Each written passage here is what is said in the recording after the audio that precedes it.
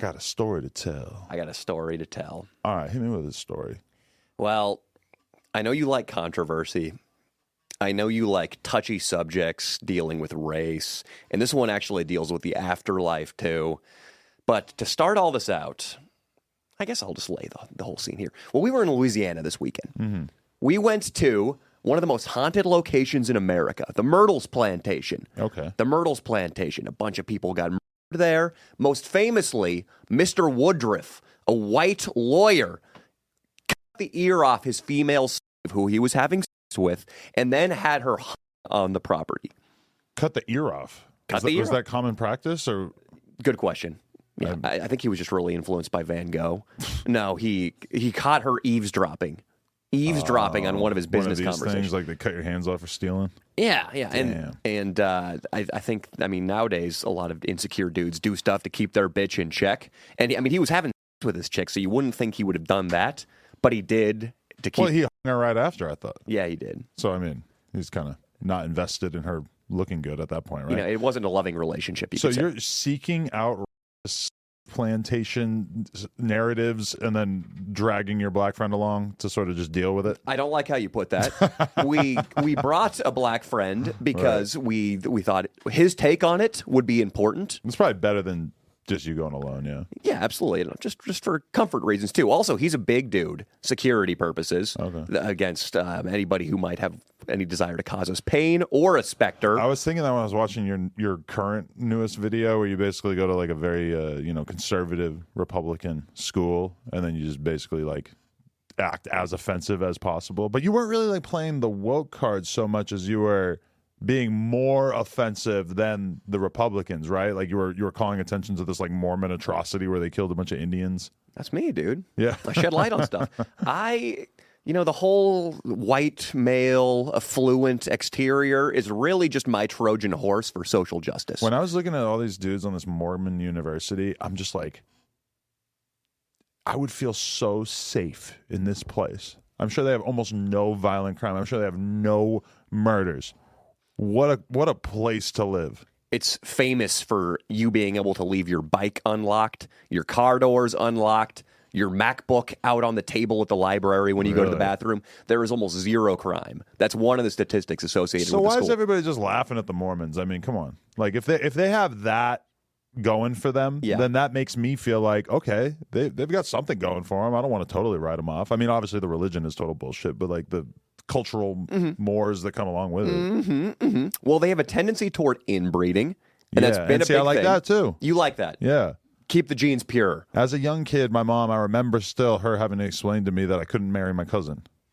And you still want to? No. You haven't let go of the dream. No, I just like don't even barely remember which cousin I was talking about. But, as a kid. You got a lot of hot cousins. Because, okay, when you're a kid, you're talking about, like, that people are married, right? You're looking at your mom and dad. You're like, oh, they're together. They're mom and dad. And then you're like, well, I'm a boy. Maybe I need a wife or I need a girlfriend or whatever. And so, but you don't really know anyone when you're like 4. Yeah. You just don't have that many friends. So for me, I was like, I want to get married to this girl that was my cousin. My mom had to like kind of tell me like people, and that's a weird thing to explain to a kid. Yeah. Like genetics are going to make your kid retarded and that's bad. You can't. You just kind of got to shoo them away. Yeah. You just got to. Danielle Haleg was the girl I wanted to get married to, my babysitter's daughter. But before that, it was a little incestuous. I remember one night hiding under the covers in my mom's bedroom so I could see her boobs when she got out of the shower. Your mom's boobs? Yeah. I remember seeing my mom's boobs being absolutely horrified. I was young. I was saw. like 6. I remember just seeing her bush and just being like, Jesus Christ, I wish I was dead. Maybe my mom's hotter than yours, or maybe I had lower standards at age 4, but I don't know. To me, it's just like, that's an awkward thing. And I have that same memory of like seeing my dad's dick when I was a kid and just being like, holy fuck. It looked huge, I thought it was huge. It's huge. In retrospect, I'm going to go out on a limb and say probably not. But at the time, it seemed like a fucking elephant trunk. Oh, you got your thing from somewhere. So I know my dad's dick wasn't huge because, I had, you remember the story you told about, wait, was it you? You were jerking off to some porn and then you figured out, no, that was Lush. Yeah. Lush was jerking off to some porn and then he realized that one of the guys in the porn was his homie. That's not bad. Or gay. But he just like kind of got freaked out and he had to like close the computer and like walk away and everything like that. Yeah. And like, I understand that. But the other day that happened to me when I was looking at Twitter and Flacco posted what I believe would be like a leaked clip from Sauce Walker, who's a rapper. Just know he's a rapper from Texas. He wears crazy-ass clothes. He dresses crazy. He got all these beads in his hair, whatever. He talks like the craziest fucking entertainer, carnival barker type dude you ever met in your life. Hey, what's going on, Dana Mullen? You know, he's just like the craziest dude you've ever seen in your life. And I always knew that he like managed some OnlyFans girls, right? And then so Flacco just posts a clip of him just straight up. He got some white bitch bent over, and he's naked. He got a six-pack. He's doing better than me in that regard. And he's just laying dick down. His dick definitely seemed like a long one, but it wasn't like a mega thick one, from what I could tell. That's right here. Respect. Sort of what I'm working with. I pride myself. No, I think it was probably way bigger than yours. But I pride myself on being very fair when it comes to dicks. So I was going to refute that, especially because a lady's in the room right now. I was going to stop you, but then I remember in episode 2, I showed you my erect cock in good lighting. Yeah. I can't say anything. I wasn't too wowed. This plantation. Yeah. Well, we hear before we go from a ghost hunting buddy of ours named Chad Kalick. He's big on a show on A&E or one of those programs called Paranormal State. This guy's been in the business forever. He goes on tours and he sells out little theaters. He's so big in this space. Doing like make-believe paranormal shit where he pretends the shit's haunted? Mostly puppet shows. What? Really? Of ghosts. No, I'm joking. But he just shows tape. I mean, I think the ghost hunting thing is bullshit. I'm sure he brings everybody into a little theater in Westwood and goes, here's a photograph from the Queen Mary. And if you'll direct your attention to the top left corner, aha! A blurry smudge that I think is a woman's face. Yeah. That's what I'm assuming that this all is. It pretty much like exclusively appeals to the dumbest people on earth. The fat girls who believe in astrology and fat dudes with ponytails. People who don't require any sort of evidence in order to hold extremely strong beliefs. Mm-hmm. Yeah. He tells us that one of the key tools in a ghost hunter's tool belt is the ability to shit talk the specters, because that increases their level of activity. It gets them real riled up and feisty at them. And then you're more likely to capture something. Well, he told me that, and all of a sudden, all my hatred toward the genre of ghost hunting is gone, and I realize we're going to a haunted spot, and we're going to talk shit. Even better if that shit talking is racially charged. Okay. So before we go on the tour of the Haunted Mansion that night, I'm thinking, King Croc, my black buddy, what can you say to the ear-cutting, hanging Mr. Woodruff, the guy who did those things to that slave girl? What can you say to him that's going to get him so fucking pissed off that he's going to appear in our YouTube video and make me some coin?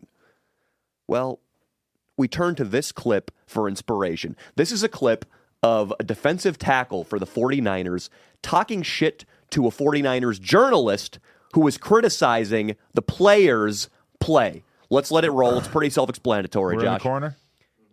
Okay. 49ers beat writer. Anyways, see for yourself. But when I press up on you in fucking person, you fucking shaking like a cow with voice lighter than my fucking baby, fam. What's up with that? I'm scared of you, Javon? What's up with that, fam? You think I'm scared of you, Javon? Fam, I don't give a fuck if you are or not. All I know is when I walked up on you, your fucking body temperature was fucking cold as ice. Straight check bitch. my body temperature? Straight bitch. Your fucking balls shriveled up. Little dick nigga. Hey, Javon, do you think you're representing the 49ers well right now? On this internet, bro. Javon, do you think the 49ers are proud of you? Did you catch that one line, that little dick? Yeah.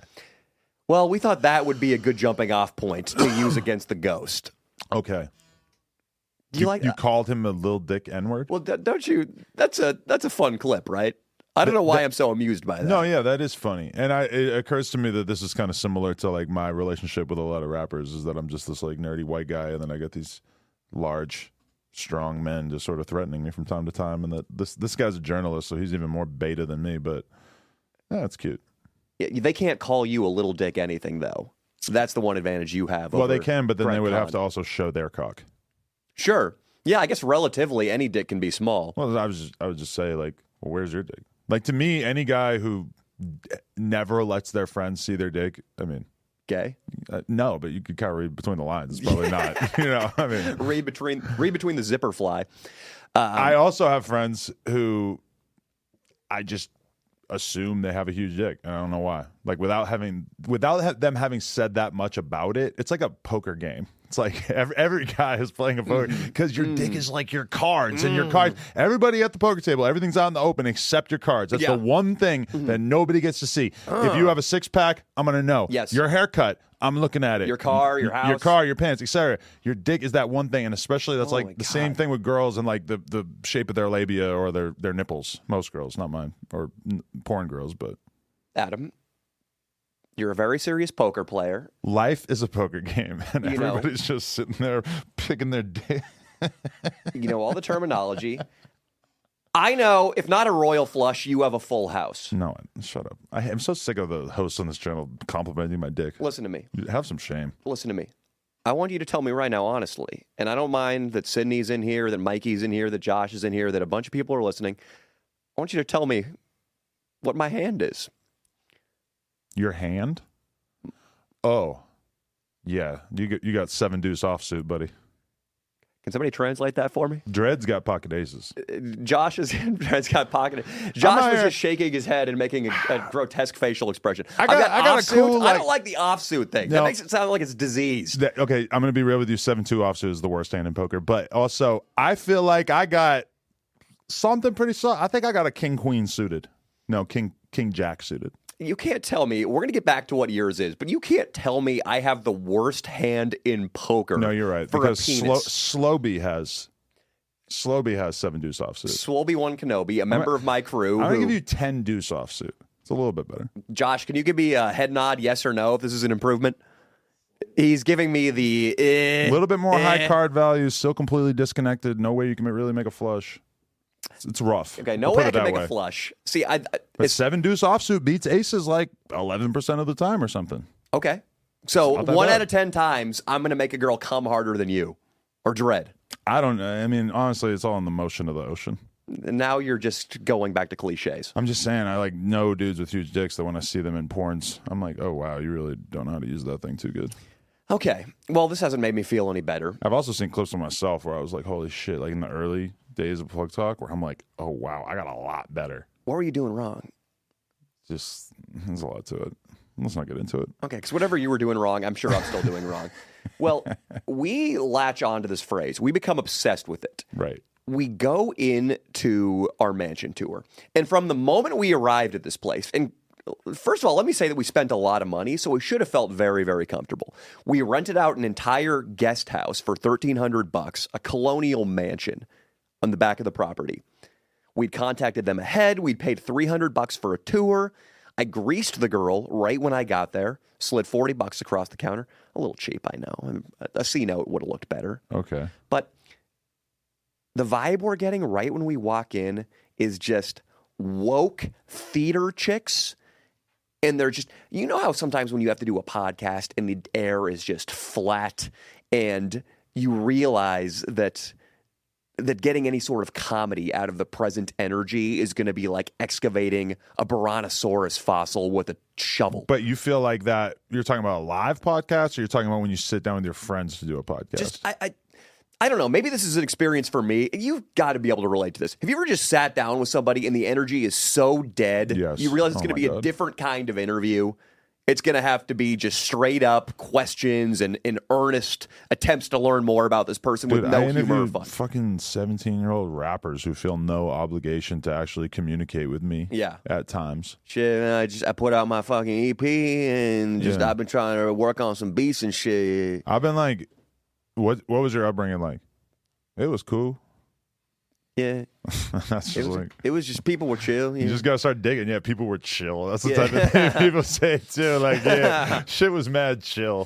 People definitely say. So how's your relationship with your girl? It's chill. It's chill. Yeah, okay. God, chill kind of like ruined conversation for like a whole generation of kids by just saying it's chill. Even when I was in high school, I kind of remember that being a thing, that people would be like, oh, how was this? Oh, it's chill. He's chill. And I remember being pissed off even at like 15. Like, that doesn't mean anything. Dude, it's exact same for me. Yeah. I remember we brought this kid up to Tahoe once, and the whole reason we brought him is because my best friend Alex was friends with him. Right. And so Alex had vouched for this kid. And then this kid, his name was Dylan, kept trying to bring all these other people to my parents' cabin. And I remember drilling him on, dude, who are these people? Just let me know they're not. He's chill. Yeah. They're chill. Are they employed? Are they criminals? They're chill. Okay, how old are they? Chill. Chili 1.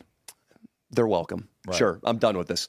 That thing happened to me too, and I remember. I'm glad that you and I both lock on to chill as a word that we hate. But because especially as a podcaster, I have a lot of friends who are chill, who want to be on the podcast. I mean, we and it's move just, in chill circles. Chill does not get you far.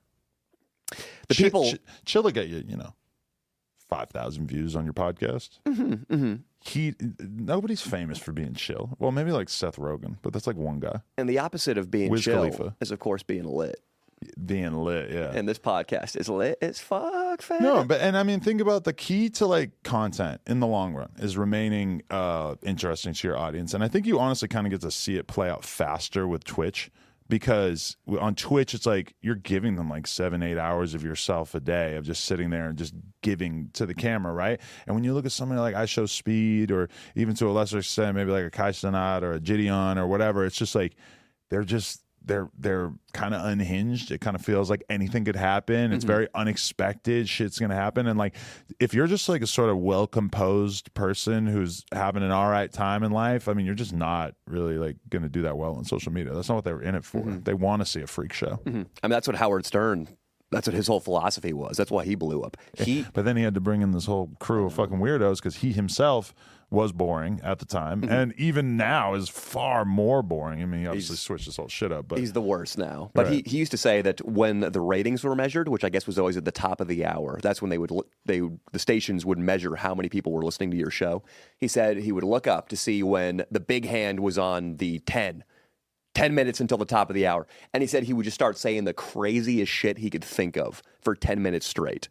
And back then, the FCC, as long as you didn't say the F word, you could say virtually anything. But why are you incentivized to do so well at the end of the hour like that? I don't know. That's just how it worked. worked. How the ratings worked? It was dinosaur traditional media. But think about stupid incentives like that, and then think about our current media landscape and all the stupid things that people do to basically make shit happen in this world these days. And it just tells you a lot about how the medium commands and controls the message. Yeah.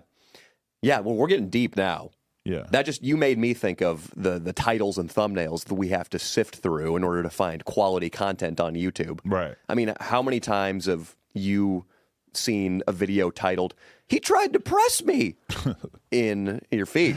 I know. And that's actually the crazy thing, is that recently I've kind of had the conversation with everybody at No Jumper to be like, yo, I'm not feeling it anymore if y'all are just like trying to talk about all this drama shit on camera. Because at some point, some percentage of them figured out like, oh, I can get people to pay attention to me if I talk about all the drama at the office, little tiny things of people not getting along that really don't have to be exposed. And it's like, it doesn't have to be this way. It wasn't like this for a long time. But then at a certain point, people started to get the idea of like, oh, we could just talk about each other, and then that'll bring people into whatever. And it's like, I do think there's room for us to have conversations about, who's getting along with who or whatever. But I just like kind of let everybody know this is not happening anymore. Like, I'm just not going to deal with people who work here just going to their stream to just lay out a bunch of stupid ass gossip about shit that's going on here or whatever. Who's got this is a little bit of gossip I want you to give me. Who's got the biggest poker hand here in the office? Best poker hand. Well, I mean, Flacco's going around claiming 10 inches, so. But he won't show it. Yeah, exactly. He won't, and according to your earlier theory, it means he's got a small one. He's not in the running. But and so like that right there is an example about how, again, the medium controls the message, because it's like you're talking about a bunch of people who probably throughout most of their life were decent people who were not feeling the need to be out talking shit about their friends. And then all of a sudden the platform, YouTube, basically like gives them money and views if they do so. And so then they just start doing all this crazy shit. And it's like, what I'm trying to do now is actually kind of jumping in between that and being like, hey, I know you're incentivized to fucking make this kind of content or whatever, but you just have to stop. Like, it's just I'm not cool with this anymore, you know? So it's kind of, and it tells you a lot about the platform. YouTube, my videos get pushed way more if they're political, if they have some sort of political leaning. Whenever I get arrested at a women's march, I realized that video is going right to the #1 spot of my last 10. Right. Whenever I go screw with a college, those videos always do well. And I don't mind it because I can still make the content intelligent and, in my mind, artistically credible. You just have to get arrested. Must. Or something along those lines. Must. There has to be some sense of conflict because to buy in on a 20-minute video, and that's what's fucked up though. That's what's fucked up because when you look at Nelk Boys, they can or if you look at Mr. Beast, even Mr. Beast's success is determined by his thumbnails largely. Yeah. But then at the same time, he just makes content that's so good that you kind of feel like a huge percentage of his fan base is just watching everything they upload. And I feel like Nelk Boys have that. And sometimes with No Jumper, I've kind of felt like we got a little too far away from that in the sense of like us uploading vlogs that are just maybe not interesting enough. And that's like, but you're constantly dealing with that as a content creator of like, do I want to go full quality or do I want to go quantity? Because, with you, like, you could put out a video every week, or you could put out, just like really wait until you 100% believe that is the video. But then at the same time, it's like you got to pay rent. You feel like you have this obligation to your fans that you're going to have stuff coming out on a certain basis or certain schedule. Yeah, and I'm fine with that. I thought about that too. Ideally, I would probably put out 2 videos a month and then go do stand-up and have other in-person comedy outlets. But right now, things are going well. I realized to keep growing on YouTube, at the very least, I got to put out 1 video a week. Right. And it's not like I'm in a concentration camp. Yeah. It's not like I'm in the Sudan, dude. Life is good, even if I'm not always doing exactly what I want to do. And I have to keep my mind on the business of YouTube. And I have to get arrested at an occasional woman Right, protest. but I have to be real with myself about that sometimes because it's like I'll have a week where I do 10 interviews and then I spend almost no time working on the actual business, Yeah. And it's just like, I don't know. That just is like kind of disturbing to me. And I was just having that conversation with my girl about Plug Talk too. It's like we take our responsibility of showing up and shooting the content so serious. And then meanwhile, we're kind of lackadaisical about focusing in on other parts of the business that realistically, because I know a lot of people who run real businesses that are not based on them making content. And you know what they do? They wake up every day and they actually work on the business because they don't have the option of just sitting in front of the camera and making content and being able to make some money and potentially get some new fans and stuff. But the reality is that in a lot of ways is just like you treading water in comparison to you really taking like big steps in terms of the business that you're building in the long run. And I'm constantly kind of wrestling with this now because in a lot of ways I look at like the last 10 years of my life or even before that, even since like 2006. And I'm like, you've made a lot of content, but there's got to be a lot more to building a business than making content. And there's got to be a point where there's diminishing returns on your content. And especially because I hold myself to a bizarre standard content-wise. Like a lot of times we're dropping multiple videos on the channel per day. I have a lot of weeks where I'm dropping 5, 6, 7 interviews in a week. It's just like that to me even seems like a more extreme version of procrastination because I'm kind of doing that much content instead of, again, just kind of focusing on the business itself. Yeah, I just want to remind you that when you interview a 19-year-old rapper who describes his childhood as chill, and when you fuck Angela White in the ass on a couch, I never did anything. That's business, buddy. That's a great idea, man. You fucked her in the vagina? Yeah, but just there's a big difference between doing business and making content. And when you look at the most successful people in this content space, when you look at Logan Paul, how much does he upload? Barely at all. He does the podcast like once a week. So he has that. You look at, somebody like Jake Paul's killing it. He doesn't even upload to YouTube anymore. You look at Mr. Beast. He uploads, every couple weeks, maybe once a month, whatever. But he has other channels and stuff that kind of like bring in more money and stuff. But his main channel, very infrequently. I was just watching. But Jake Paul got rich through daily uploads, and Logan Paul daily uploads too. But the money that they made off of those daily uploads is like nothing because they do huge brand deals and all this kind of stuff now. He was getting 7 million views, Jake Paul, per video. Right. Daily uploads for a while, which that AdSense money, that's generational wealth. If you do that for a couple of years. But Jake Paul making like 50 grand off a video is fucking nothing when he's talking about him making like 10 million off a boxing match. That's true. Logan Paul, there's a reason why he doesn't feel the need to upload a lot to his YouTube channels because he's making so much money doing like brand deals and creating products and stuff. Like the product category. You see this when you look at the list of who's made the most money in rap. It's like all dudes who made hella money from creating products. It's like Burner with cookies. It's Dr. Dre with the headphones. It's fucking Kanye with the clothes. It's Jay-Z with all the management company and all the different businesses that he runs and stuff. So again, it's like content is good. Content is a good way to get to a certain level in life, but products and like building a real business, because that's what KSI does. This is what Logan Paul does. Like they built a big level of fame through doing content, and then they do business using the identity that they've created by making all this content. I think to like just make a ton of content and just act like that's the future of business. Like you have to make content, you have to keep the fans happy, but that's like I can't just like keep making content for another 10 years. Sure. Yeah. I mean, once you become one of those legacy guys, like Nelk, for instance, Nelk uploads one video a month and it does 5 million views, but they've got their alcohol now, so they're set. Right. You got to become one of those legacy dudes, though, by putting out a shit ton of content. That's true. And there are people who... It's like that's one phase. The daily upload phase, or I would say you're kind of in that phase. For sure. I feel like I'm kind of like permanently trapped in that phase at this point, which I really don't have to be. Yeah, there's worse places to be. But just giving girls pearl necnecklaces while your wife licks your ass on a couch. You're doing the AD thing. You oppressed making everything about porn.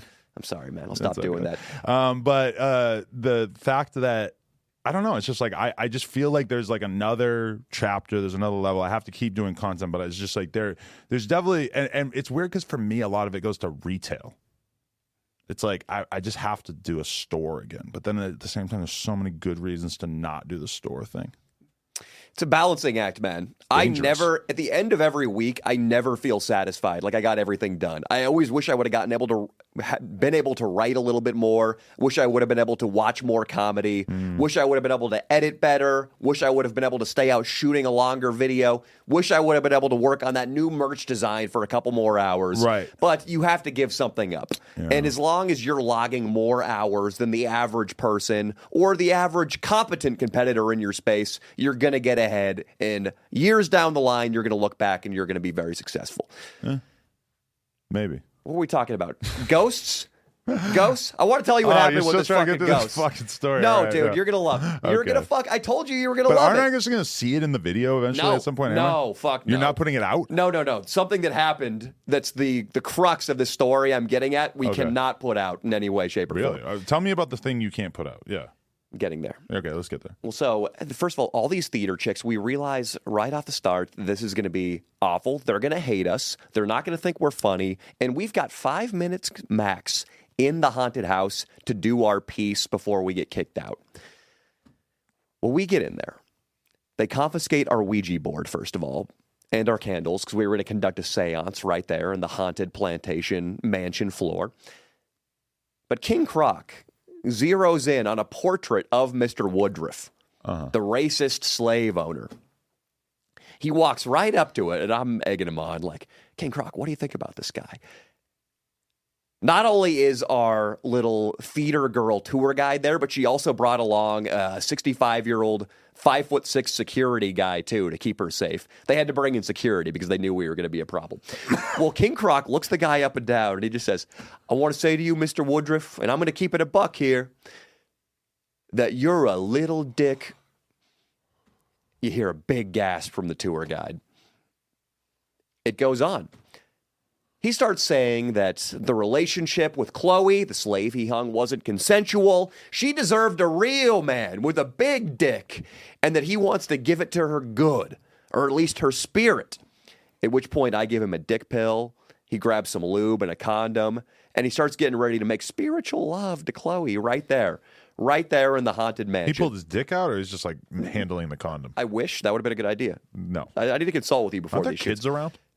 No. Oh. Actually, there were kids. I mean, it's a haunted there were house. kids around. There were definitely kids around. Anyway. Not on our tour. Our tour was private. Oh, okay.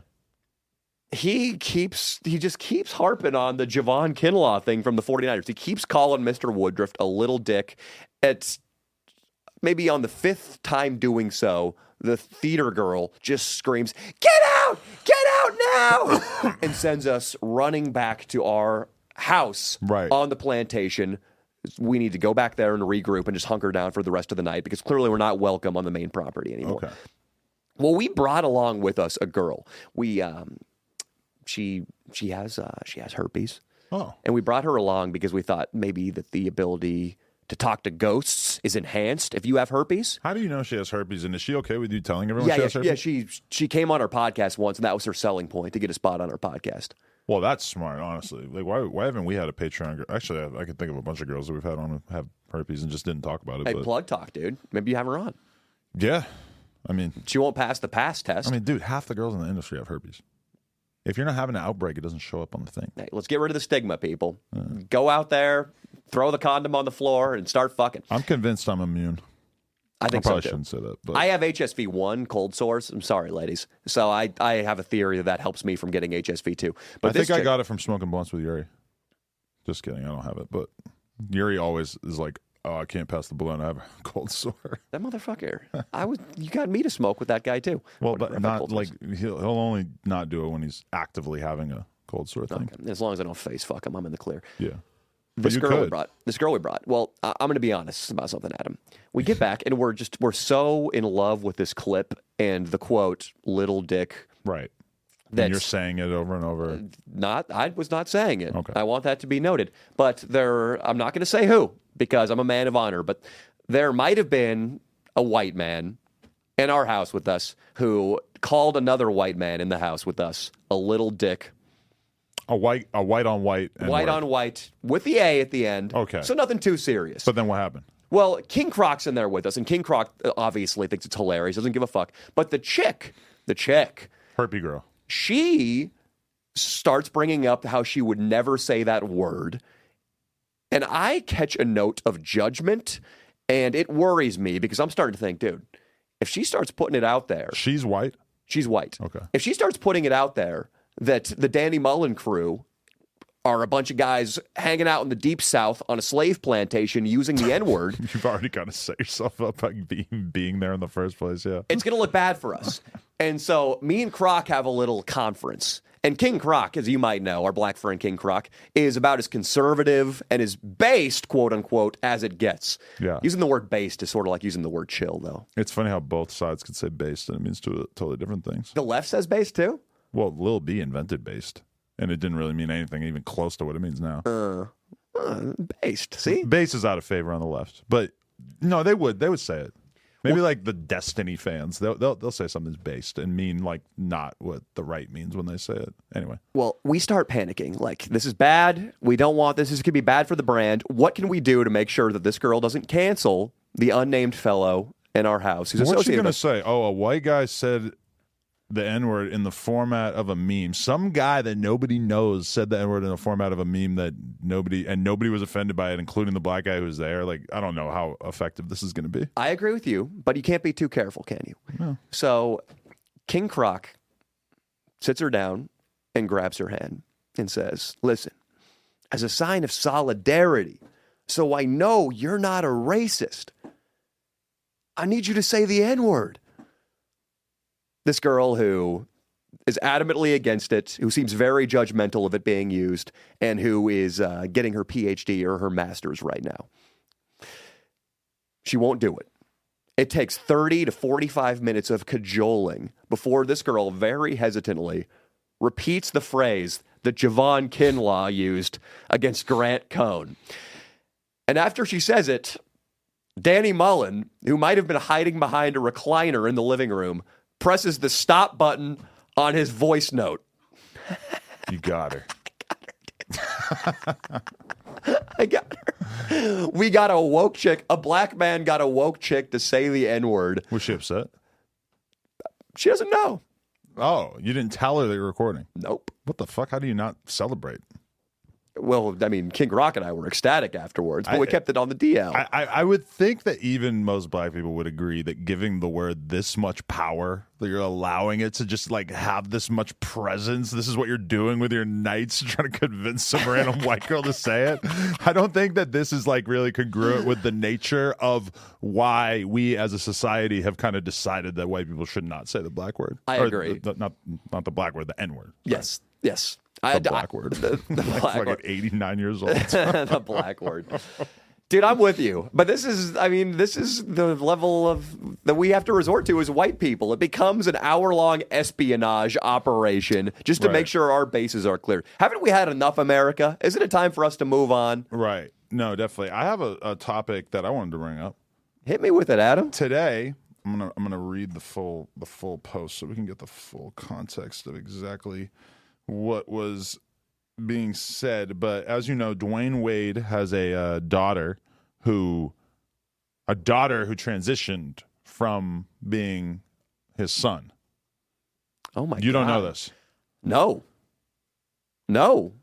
You don't know this. That's very interesting. You can't keep track. You can't keep track. Dude, how many fucking things does Hollywood Unlocks post in a day? Anyway, the title of the blog post is Dwayne Wade's ex-wife accuses him of exploiting and pressuring their daughter Zaya's gender change for financial gain. So this has been like a pretty big story in the media and everything because, you know, amongst the sort of like mainstream black world, probably not that many examples that you could think of somebody famous whose fucking kid wants to transition in their early teens, right? Because this is such a big discussion that people are always having sort of in the abstract about kids transitioning and what's appropriate and at what age they should be allowed to start taking puberty blockers or whatever the fuck they want to do. And so you've had a lot of people like fucking Boosie who's kind of got dragged through the mud because he had the gall to say that Dwayne Wade was fucked up for letting his son transition, whatever the fuck. What was the child born as, man or woman? A man. Born as a man, wanted to become a woman. Look at the picture on the left and then look at the picture of the person on the right. Not a bad-looking chick. Okay. Still underage, but... It's a man, all right? No. It's not creepy if I say an underage boys.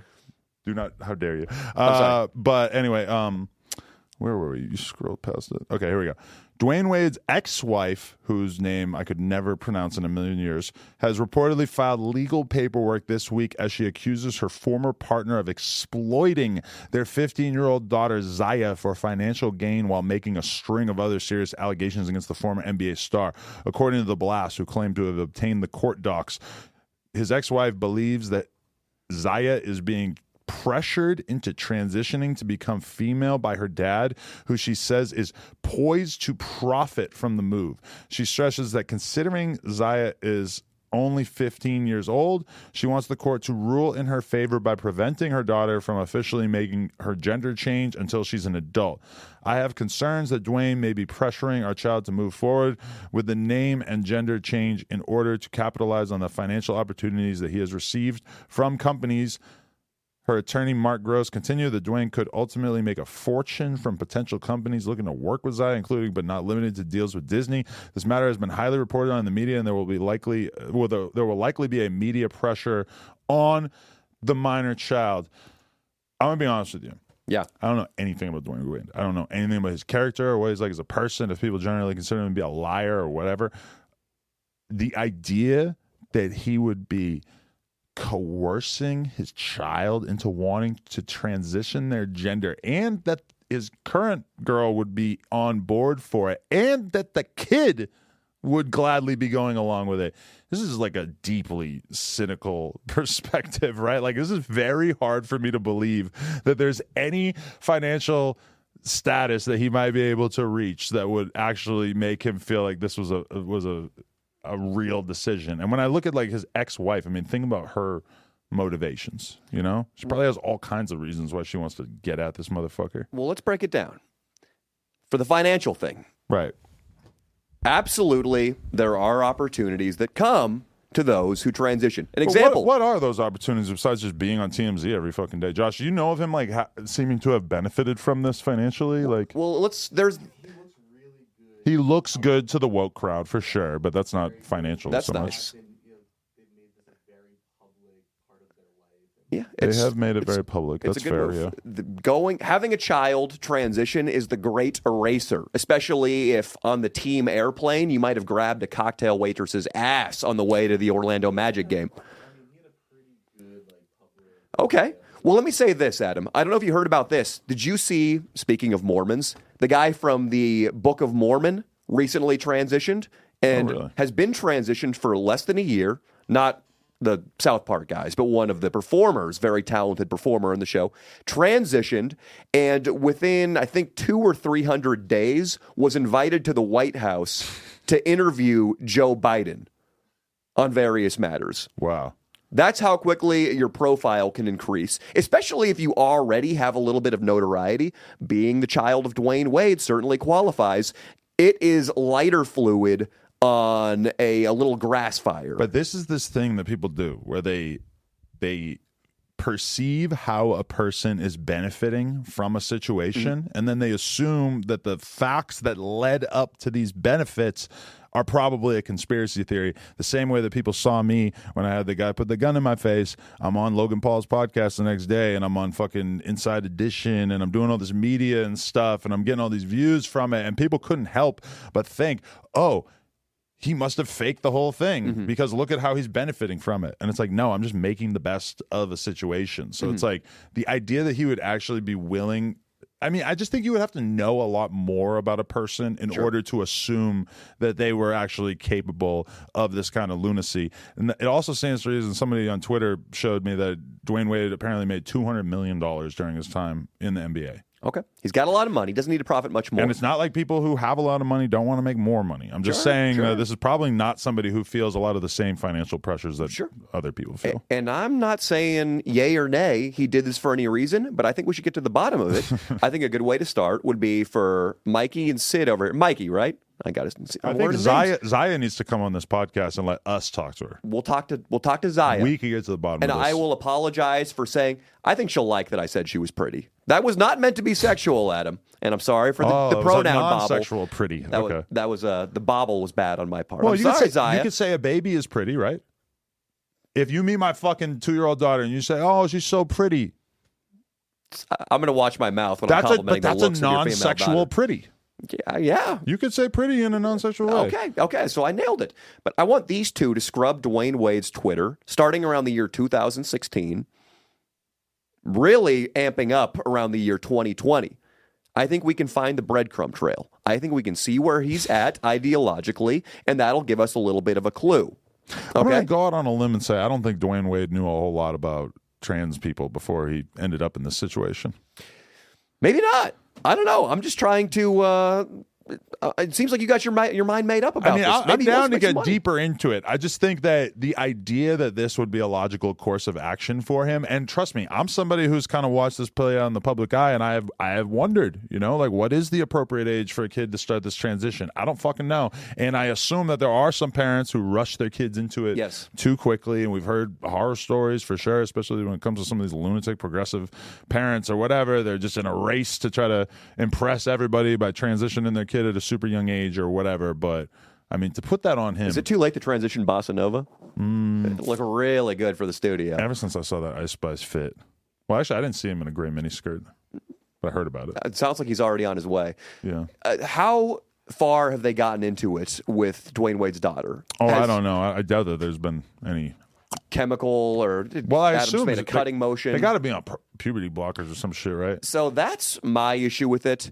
And granted, my only research on this subject really is watching the Daily Wire What is a Woman documentary. Oh, my God. Have you seen it? Definitely what you should base your entire opinion on. And yes, I did. I spent like $13 to watch that shit. It was good, though, right? No, it was stupid as fuck. What didn't you like about it? What do you disagree with? I thought it was very insincere. I mean, I enjoy the theater of like putting an idiot on camera, and especially like the revelation that a lot of these gender studies professors are fucking morons and that they don't make sense on anything. But I think that there is like a much more nuanced conversation to have about what a woman is, just because I think that a lot of people think that the explanation is a lot simpler than it really is, because there is like performative womanhood. Like if you put a long wig and a dress on, it's like you're gonna kind of look like a woman to me, even though you're not biologically a woman or whatever. But I just have had this discussion with like Destiny, and like I've listened to Destiny talk about it in such length that I just think it is a far more nuanced question than that documentary ever even began to hint at. That documentary to me felt more like it's like satire. It reminded me of Borat. It's like, look, we're going to get the dumbest people we can. We're going to put them on camera, and then we're going to ask them a bunch of questions that we know they're not ready for. It's basically like did you get any like profound intellectual stimulation from Steven Crowder doing the change your mind thing at colleges? No, it was pure entertainment. Because you know what it is. It's like, we're going to ask a bunch of 19-year-olds about their fucking pronouns or whatever and make them look stupid. I agree with you that so I have no problem with, obviously, the transgendered people. Like, I'll call you by your preferred pronouns. No issue with it whatsoever. Right. But one thing that documentary did draw some attention to for me. Sorry, we're being photographed for the thumbnails right now. And at this point in the show, it's always important that we look good. Right. I'm waiting for me. The one thing that did ring true for me was the argument they made that a lot of these pharmaceutical companies are supporting the transgender movement, not because He's not even pointing at you, dickhead. Dude, I'm fucking... Listen to me. Oh, Phil's telling me my hair looks weird. I think it looks quite good, Phil. Oh, I had my hoodie on, so my hair looks weird? Since when does the photographer tell me to fix my hair? But I guess it's fair. The pharmaceutical companies, to me, that documentary made it seem plausible that they are very concerned with the healthcare of trans children, not because they think it is good for them psychologically long term, but because it is profitable for the pharmaceutical companies now and long term, because all of the maintenance. If I own a pharmaceutical company and it is basically like the law of the land that as a corporation that you have to profit maximize. Yeah. And you realize like, oh, we have customers out there who want to utilize our services. What are you going to do? You're going to fucking engage, right? Like, I mean, yeah, you're going to try to encourage as many trans surgeries as possible. That's capitalism, buddy. Yeah, I guess so. But that I think is dangerous if when you're 13 years old. I thought a lot of things when I was 13 years old. I remember pausing for the picture. You got to watch Lex Friedman interview Kanye. Kanye keeps writing down things during the podcast. Yeah. It's the most annoying. I've never seen anyone do anything that annoying on a podcast. This is close, though. Phil coming in here and taking pictures of us with an audible shudder that's going. Yeah. It's close. Yeah. What I'm saying is fuck off, buddy. I'm kidding. Wait. So I forgot. See, Phil, this is the problem. I don't know what I was saying now. Yeah. When I was younger, played paintball. Professional paint? Not semi-professional paintball. Okay? I was on a good team. And we would go to tournaments, and we had sponsors, and it was really cute. When I hit my growth spurt, I remember, and I would tell my dad this all the time, Dad, I wish I was shorter. I wish I would stop growing because I want to be the best snake player in paintball. Off the break, I want to be able to make it around the Doritos and then dive in headfirst into the snake and play it like Yosh Rao does on Dynasty. And he's only 5'3", and I'm already 5'9" and growing, and it really pisses me off. And I want to do something about this. And that was my thing. That was my hang-up for 2 years. And I would cry about it, that I was getting taller. I remember additionally when I was younger, like hating my bird nose really bad. I mean, like, oh, I'm never going to get laid with my nose. Girls make fun of me for it at school and shit. I remember these issues occupying my young mind for a period of years. And if there had been an experimental surgery that TikTok and YouTube and society was encouraging and stamping of approval as safe, I might have considered it. But do you think... Because I feel like that's the ultimate test of you as a human being is when your kid comes to you and they say, I am gay. And you have to decide if you believe them or not. Because it's all poker. Yeah, that's what I'm saying. It's all a poker game. Because, okay, if your kid seems gay, you're just going to be like, okay, I get it. Like, I know people who fucking think that their kids are gay and their kids are like 8. And they're not like coaxing them into it or anything. But like, they feel like there's probably a above average chance that their kid is gay just because of certain things that they've picked up on. Mm-hmm. And yeah, I respect that. Like, I feel like those people that I'm thinking of, if at some point their kid were to say I'm gay, they would just be like, yeah, that's cool. But then at the same time, I feel like at some point your 6-year-old kid is going to say like, I like boys. And you're going to be like, no, you don't. Exactly. Shut the fuck up. Exactly. Yeah. I think you would agree though, if all the evidence sort of points to, I don't know. What do you think? If all the evidence points to somebody's son or daughter is really identifying with the opposite sex, and there were kids like this in my elementary school, so I'm not completely unsympathetic toward the transgender cause and helping young kids. I remember there were kids at my elementary school, boys who were out in the field with the girls choreographing dance routines. And those kids grew up to be very gay individuals who were on the cheer team in high school. That's what I'm saying. Like all the dudes that I knew who ended up being gay in high school, like the dudes I knew at like 12 or 13 who ended up being gay, like, yeah, I kind of knew at 12 way before they actually came out. Mm-hmm.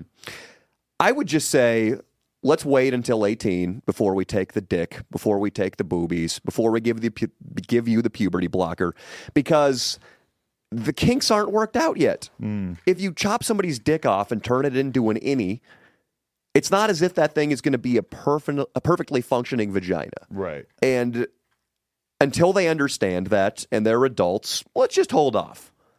Yeah, but at the same time, man, if you got like you know how kids are. When you're 15, 16, I mean, you got your own fucking opinions on shit. But we shouldn't validate those. 15-year-olds are retards. But you're telling me that if your kid has a full-on lisp and he don't want to play sports, he just want to work on the school play, and he wants to talk about a bunch of gay celebrities, and he's got fucking cool James Charles hair, and he's like working on mascara and everything. Although you are right. Maybe you should just be a gay man. I think you need to have that conversation with your kid. Like, are you sure you don't want to just be like a really cool gay dude and not a chick? Yeah. Either way, you're sucking dick, but your sexual tool is going to perform a hell of a lot better if you keep the dick. And I'll tuck it, dude. If he wants to have that conversation and he insists he wants to be a woman and he's not a gay man, I will personally go in there with the roll of duct tape and attach that thing to his asshole so he can wear his tights and nobody will see the bulge. Have you seen all the videos of people who detransition, though, and how fucked it is? Detransition? Yeah. So they tried to become a woman. They realized it wasn't for them, and then they tried to come back. No, they did the whole thing. They cut the cock off? Yes, and then there's no chance of coming back. Because once you start pumping yourself full of those hormones and you cut your dick off or whatever, like, it's fucking crazy. And it's honestly, like, kind of weird that it gets so ignored by the media, because to me, this being a phenomenon, I've probably seen like 20 fucking videos without, and this is me not trying. I follow Libs with TikTok on Twitter, but it's not like I'm really trying to like seek out fucking stories about people who transition and then regret it, but it happens. And it's like, doesn't that seem like it should be a New York Times fucking article at some point or whatever? I see the left media just completely turning a blind eye to it. But I've read about some freaky fucking sexual shit that happens. Like somebody who got their fucking, I think it was somebody who got they got a penis. They had a vagina. They got a penis. Yeah. Started having these long ass hairs growing like out of their urethra that were like insanely fucking like painful to pull out. So Mikey, now you erect over there? Are you wet? I have this mental image of yanking a long, thick hair and just feeling it travel through my urethra. As soon as I found out that might be part of the trans experience, I was just like, "What the fuck, dude? I'm thinking totally differently about this now." Yeah. It's like clearing a shower drain, but your fucking penis is the shower drain. The person you're referring to, I believe they're interviewed in the Daily Wire, What is a Woman documentary. That might be what I saw. It was a woman who was a really high-powered executive or just a chick who was dominating on Wall Street, and she was always a little bit masculine, and she got essentially talked into, though a lot of it was her decision too, she got talked into becoming a man. She did it all, the hormone blockers, take the butcher knife to the penis, all that. And then she regretted it tremendously. Right. You can't fake that. That's not Ben Shapiro spreading misinformation. This is a person who tried it and realized, yes, hair is growing out of the constructed penis. Her heart is much less healthy. She's going to die, the doctors have told her, probably more than a decade earlier than she would have had she stayed off these chemicals. Cancer. If you are taking estrogen or testosterone and it's not congruent with your sex, your chances of cancer go through the roof. And these are things we don't talk about. And yeah, dude, gender dysphoria is a real thing. Again, I've seen it. I've seen it in rural Orangevale in Sacramento, where I grew up, where there was no TikTok yet. There were no liberal politicians pressing any sort of agenda. These people were genuinely gender dysphoric and probably in some cases transgendered. I just think people need to be fully educated and adults before they do the life-altering stuff.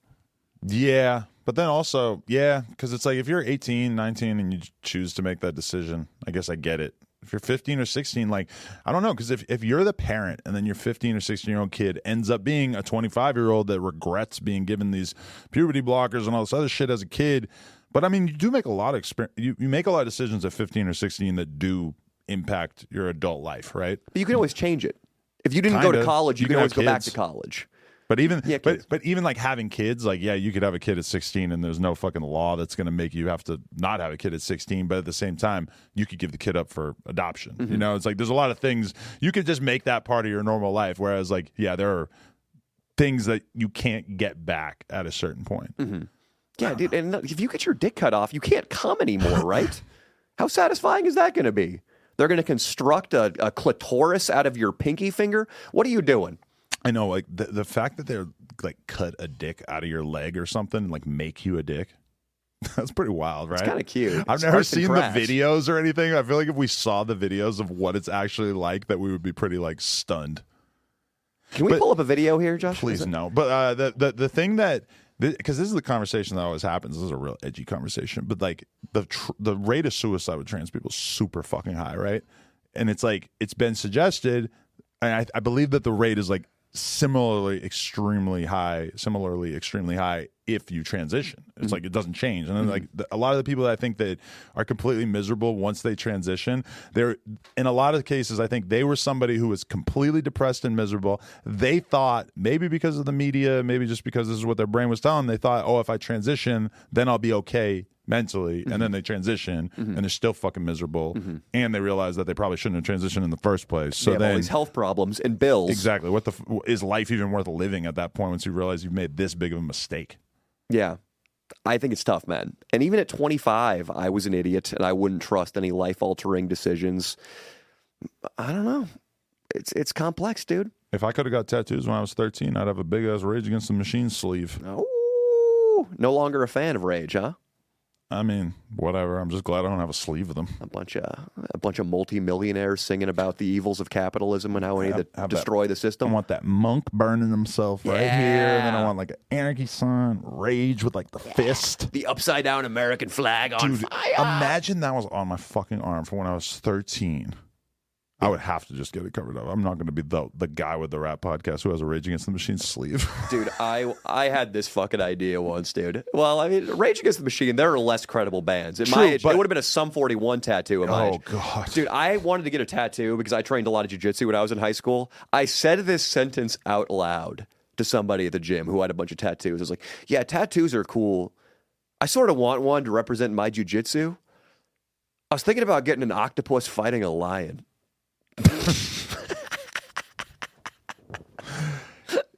I wouldn't be in this chair right now if I had an octopus fighting a lion tattooed on my body anywhere, would I? I know a guy. You wouldn't associate with me, just say it. I have 2 tattoos I want to tell you about. Okay. I have a friend who has across his back, and I don't even remember this dude's name, but it was a dude I used to hang out with when I was like 19 or whatever, across his back in varsity font, Brotherhood. And I thought it was pretty tight when he got it. Like, I'm like 18, 19. I'm like, that's fucking sick, dude. It looks like he's wearing a fucking Letterman jacket at all times. Brotherhood, bro. Brotherhood. You can't turn your back on the dudes who making sure you okay at night, dude. Yeah, exactly. Because that's like the whole hardcore thing. They're just like obsessed with this narrative that like somebody has turned their back on you or something. Bro, he went up to Reno and he was hardcore dancing at that Hood show. Yeah. And you know that dude I hate who's got the really big gauges was there? Dude, that's not Brotherhood. He's not welcome back here at the Underground Cafe. Brotherhood. Yeah, this is our coffee shop. This is our coffee shop. Those were I was thinking about that the other day. I went to a couple hardcore shows when I was in high school. I dabbled. Remember the dance, the two-step? Oh, God. Dude, there was this... I used to do it all the time. You used to two-step? I've never talked about that on here, but I was super into it. Because when I got out of high school, I thought that shit was so tight. Hardcore dancing? Yes. So everybody's just... We need to do this. Adam's doing the two-step I could right actually do it if I was standing up right now. It's kind of like you just are like two-step, putting one leg over the other over and over, and then you're doing some stupid motion with your arms. Can we please... Can we put on some Every Time I Die and can Adam two-step for us? I would love to do that. Okay, go on YouTube right now and type two-step dancing hardcore. And I want to see right now. People need to understand this subculture. I just decided I want to do a video on it. It is so embarrassing that in some cases grown men are opening up pits and doing this dance to a bunch of guys who are fry cooks who also play bass guitar. Play this one. We have a tutorial. Play the second one. We have a tutorial. The second one and turn the audio off. 13 years ago. Maybe just turn it down. This is a period piece, no, too. You got to turn the music up a little bit, actually. 4 minutes. This is a high school performance.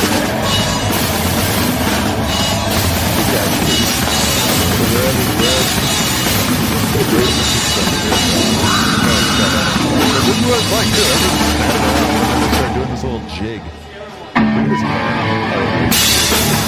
Yeah, there it is. Do this shit.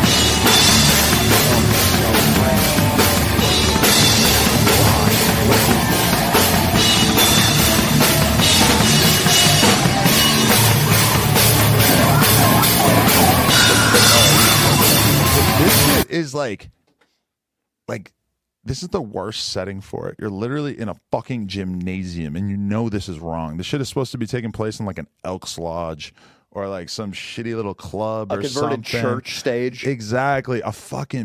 Because you know what's fucked up is like moshing kind of makes sense when it's like a small room where nobody has any room to go, so everybody's hitting into each other. With this, it's like you're in a fucking basketball. Like, there would have to be 1,000 people in that room in order for it to be filled. And right now, all there is this horse girl in the CHS sweatshirt going, I'm watching. And that dude looks exactly like, and there's like one chick in there, and they're all just fighting each other to try to impress her. Moshing, I miss it. Bring me back. Moshing is one thing, because moshing is you reacting without any kind of censorship to what's happening. You're feeling the music, your body is moving. See, it can be cathartic. That's supposed to be what it is. It's supposed to just be like you letting loose, and it's just totally crazy. But then in reality, it looks more like this. It's just this weird forced thing. And this is like chicks judging each other on their handsprings on the cheerleading squad. It's becoming high school, because I knew a kid once named Colton Johnson who was really into the scene. And one time after him and I went to a show, he was like, those kids from Bakersfield, worst hardcore dancers I've ever seen. When the kid was picking up pennies, dude, it was so trite. Well, his form was just... I was the king of that shit because I'm from the Boston area. Going to shows in Boston is like the most violent hardcore scene, especially during that era, late 90s, early 2000s, like the most violent hardcore scene that's ever existed. And then every other place I've been to, New York, touring all over the country, California for hardcore shows, it's just like super pussy in comparison, which is fine. I actually think that's probably a good development for the future of this art form. And humanity. Yeah, but definitely as a kid, I was just like, holy fuck. Like, because I was actually getting the shit beat out of me at shows when I was like 15. Like, really, like, getting concussions and stuff from people jumping on my head and stuff. Probably by a guy who has like a tattoo shop and 2 kids. Yeah. Who was beating up a 15-year-old. Yeah, that's for sure. It's hardcore dancing. The two-step is the most peaceful form of the dance that we've seen. Part of it also is just you spin around like the Tasmanian devils with your fist clenched. Oh, that's one. Like a little windmill. Yeah, windmill. Yeah, that kind of went out of style, I think. Sorry, I'm not up on the trends. I saw a kid get maced at one of these shows because he was from out of town. I saw a dude get his head caved in with a hammer at one of these shows, but not at a basketball court. But that is hardcore. This singer, let me just tell you, last thing I want to say on this podcast before we wrap it up is that this singer fucking triggers me because this was literally the dude who was fucking the chicks that I wanted to fuck when I was like 18. It was like this dude with this kind of like weirdly tight button-up shirt and his long black hair, and he's super skinny, and he shrieks into the mic, and his band has 100 MySpace followers. Yep. And there were girls that I had hardcore crushes on that I couldn't get close to because they were fucking with dudes like this. So fuck him. And I hope that you work at Sears right now. I would actually love to know what this dude's doing right now. A lot of them died.